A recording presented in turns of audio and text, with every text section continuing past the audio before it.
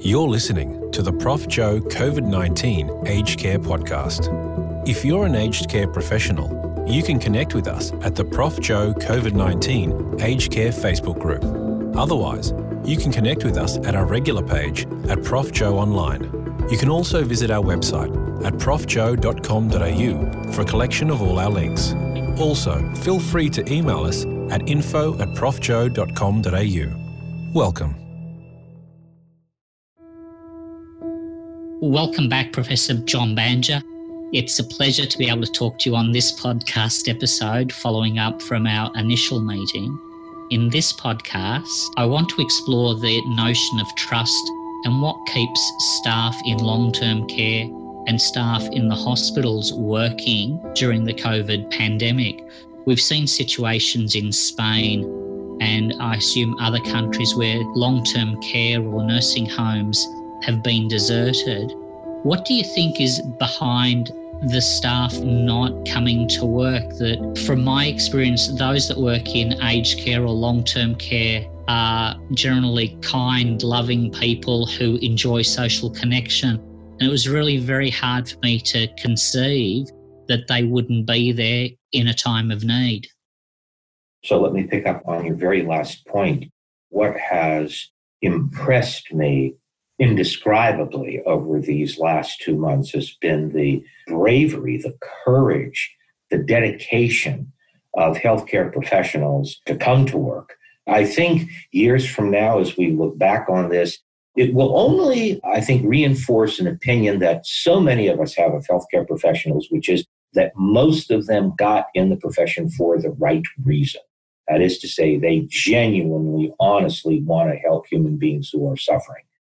Now, there has been conversation about trust in the United States, and I will tell you, we must protect our healthcare professionals. They must be at the front of the line when it comes to protective equipment, when it comes to access to medicinals, when it comes to, God forbid, if they would get ill and need an ICU bed or a ventilator, they should be prioritized. And we need to prioritize them largely for two reasons. The first reason is the obvious instrumental reason, which is that healthcare professionals, well, they care for other people. If we lose a nurse or a physician, that could mean hundreds of human beings who are ill, who are not going to be taken care of. So the instrumental value of healthcare professionals is first and foremost. The other thing is simply a strategic, pragmatic consideration. If I'm a nurse or a physician and I'm daily exposing myself to the COVID virus, and I didn't think that if I got sick or I got ill, that I wasn't going to go to the front of the line if I needed an ICU bed or therapeutics or a ventilator, well, goodness gracious, I don't know that I'd want to come to work. It's just simply too dangerous. So those two issues, the instrumental value and simply the pragmatic strategy of protecting our healthcare professionals, would be uppermost in my mind. I'm just wondering here about the psychological state that one must be in to not come to work. Do you think it was fear for themselves, fear for their family? Or what I hypothesized was perhaps I can't go to work if we're already short-staffed and I'm left with the dilemma of having to choose who will I provide care for, and that's far harder to cope with. What would you speculate would be the reasons? The thing that I am very concerned about, and my heart goes out to healthcare professionals when I read their personal stories here in the United States, is their concern about their families. I mean, so many of these stories are coming from nurses. They're married, they have children, and they're just extremely afraid of passing this virus on to their family. So it's not that they're not coming to work. What they are doing is they're staying in hotels near their hospitals and essentially kind of isolating themselves. So I think that that's a very, very real issue. The other issue about short staff and the fact that perhaps not only will they be working in such a frenzied manner that they might not be able to provide the care that they want, but that they might be facing anguishing decision-making at the bedside. Here's one that we are having in the United States somewhat. Providing protective equipment to family members whose loved ones are dying. A big problem here in the United States is that oftentimes family members have to, quote unquote, be with their loved one, watching their loved one die vis-a-vis a mobile phone or being on the other side of a plexiglass window. So some hospitals are providing protective equipment to families so that they can be at the bedside as their loved ones are perhaps going through their final hours. Well, of course, if you provide 5 sets of protective equipment to family members, that's 5 sets of protective equipment that the nurses and the doctors are going to be deprived of. So that's an anguishing kind of allocational problem. My response, though, as far as making these kinds of very, very ethically charged decisions is hospitals and care facilities, they need to have what we have been calling a triage committee.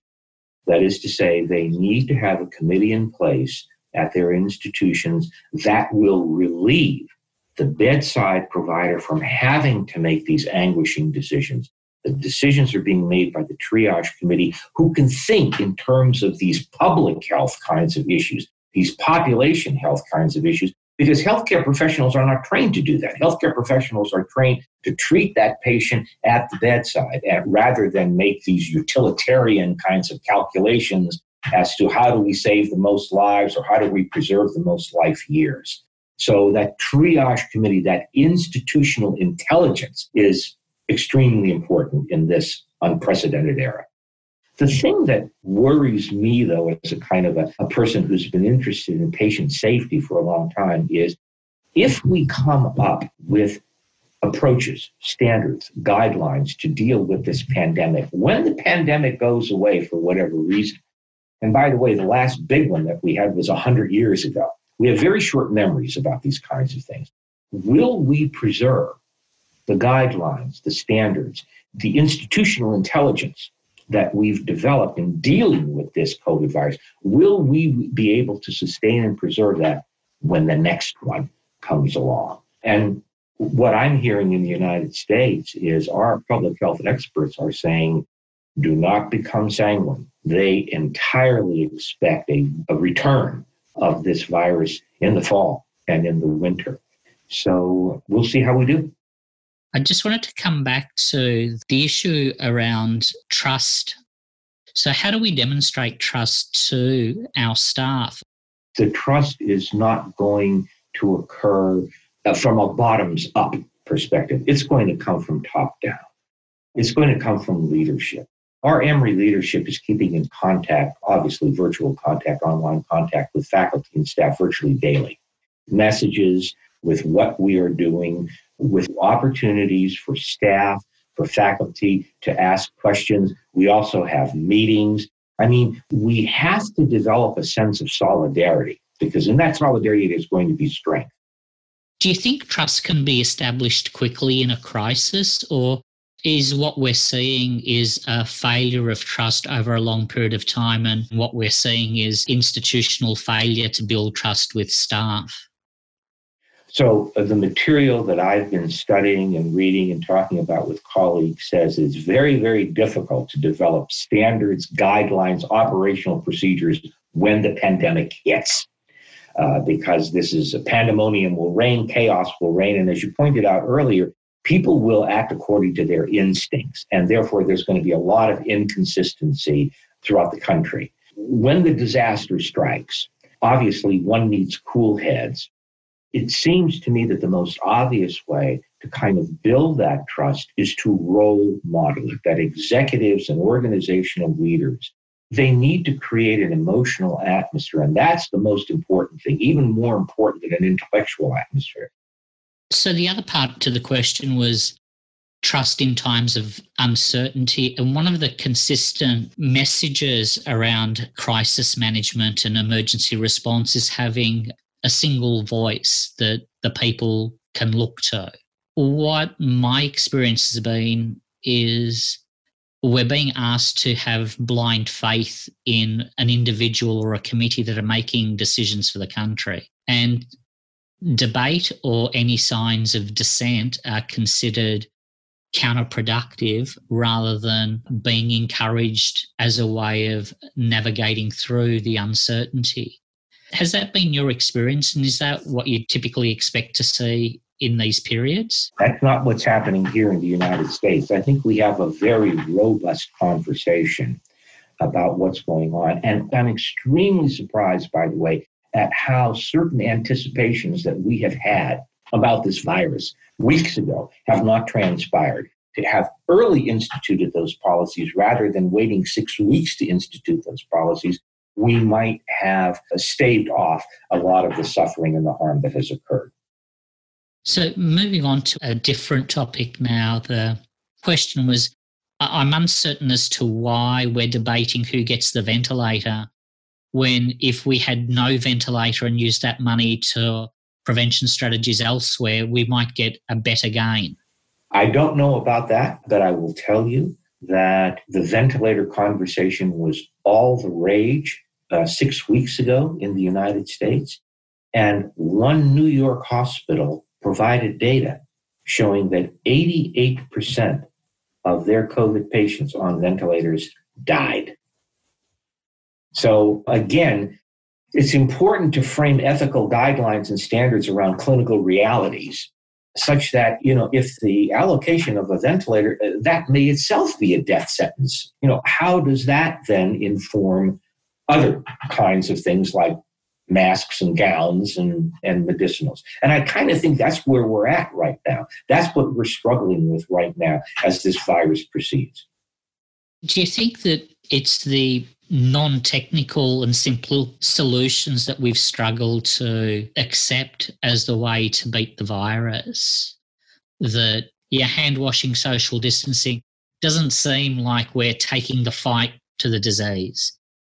Isn't that what you just described? Isn't that the history of public health in Western countries? I mean, it's not the development of a fancy, new, sophisticated genetic intervention. It's clean drinking water. It's being able to get to a doctor for vaccinations, that kind of thing. That's what's really improved our public health outcomes and profiles and our quality of living. And think, Joe, about the role of the media in all of this. I mean, the role of news stations is, the objective is, we want viewers. We want people to view our programs. To the extent that washing your hands and maintaining social distance is a pretty bland news item and pales in comparison to the development of a new vaccine or a new drug, well, that's what we're going to show. I mean, the news media is automatically going to go to the sensational rather than to the mundane.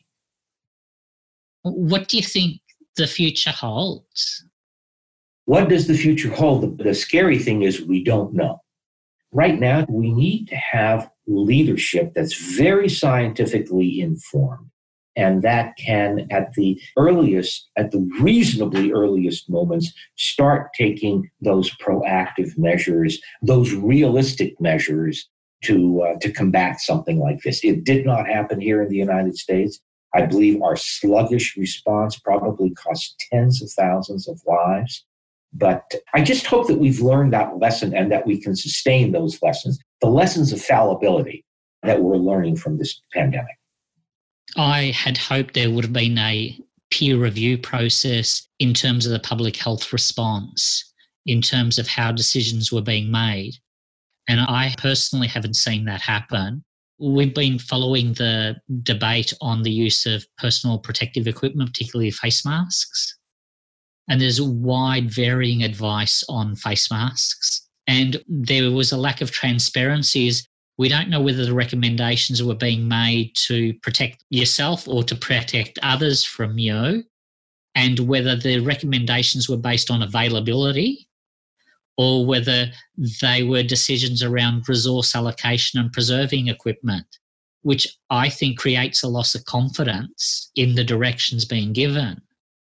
Dealing with this uncertainty is an ongoing challenge with this COVID because our knowledge base, or pieces of our knowledge base, are constantly changing. So it's difficult to find a certain degree of confidence in anything. The Centre for Disease Control has got a list of criteria about good risk communication or characteristics.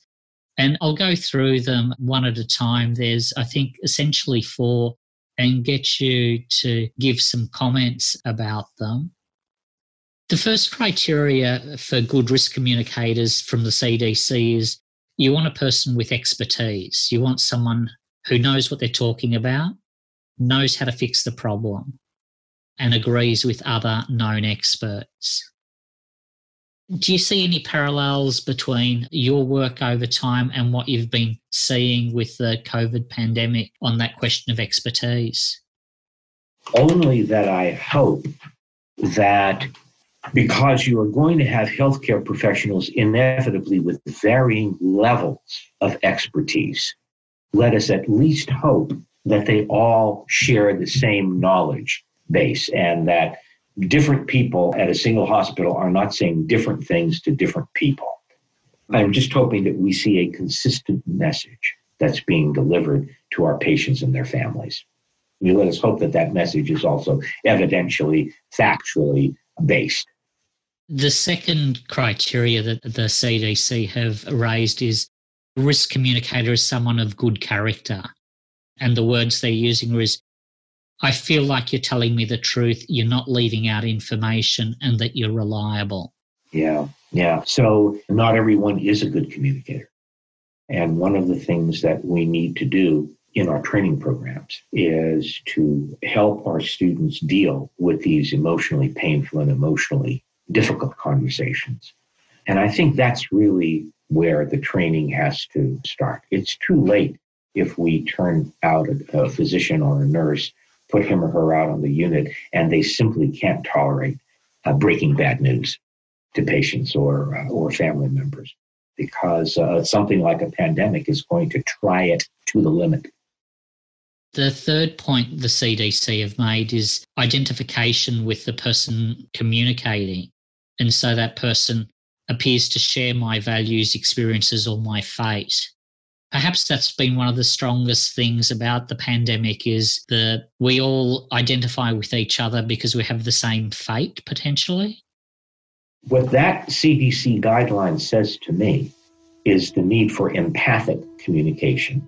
If one way that I can get you to trust me is by asking a continuous line of empathic kinds of questions, mostly bearing on what is it like to be you right now, rather than simply informing individuals. Healthcare professionals love to inform, and for a very good reason. Namely, they have all this clinical wisdom, and it feels good to be able to tell other people and to educate them. And usually that's fine. It works great.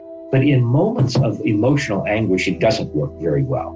People want to feel as though this healthcare professional really cares about me. And the best way you can manifest this kind of caring concern is by asking questions, probing questions as to what it's like to be that other individual. And it follows on then, the fourth item from the CDC talks about goodwill and expands that by saying you care more about me than you care about yourself. People who do practice empathic communications ultimately do develop a caring attitude toward their patients. It's almost inevitable, because you learn how empathic kinds of questions are so revealing. And by the way, they really create strong and powerful and trusting relationships.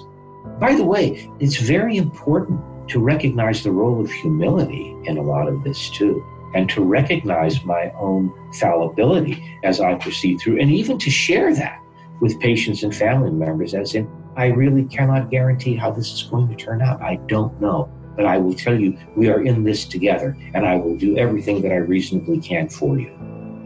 And I think that statement that we're in this together is probably the phrase that would help the most throughout the pandemic. So I think on that note, John, we'll finish up for this podcast. Thank you. All right, my pleasure. Thank you very much, John.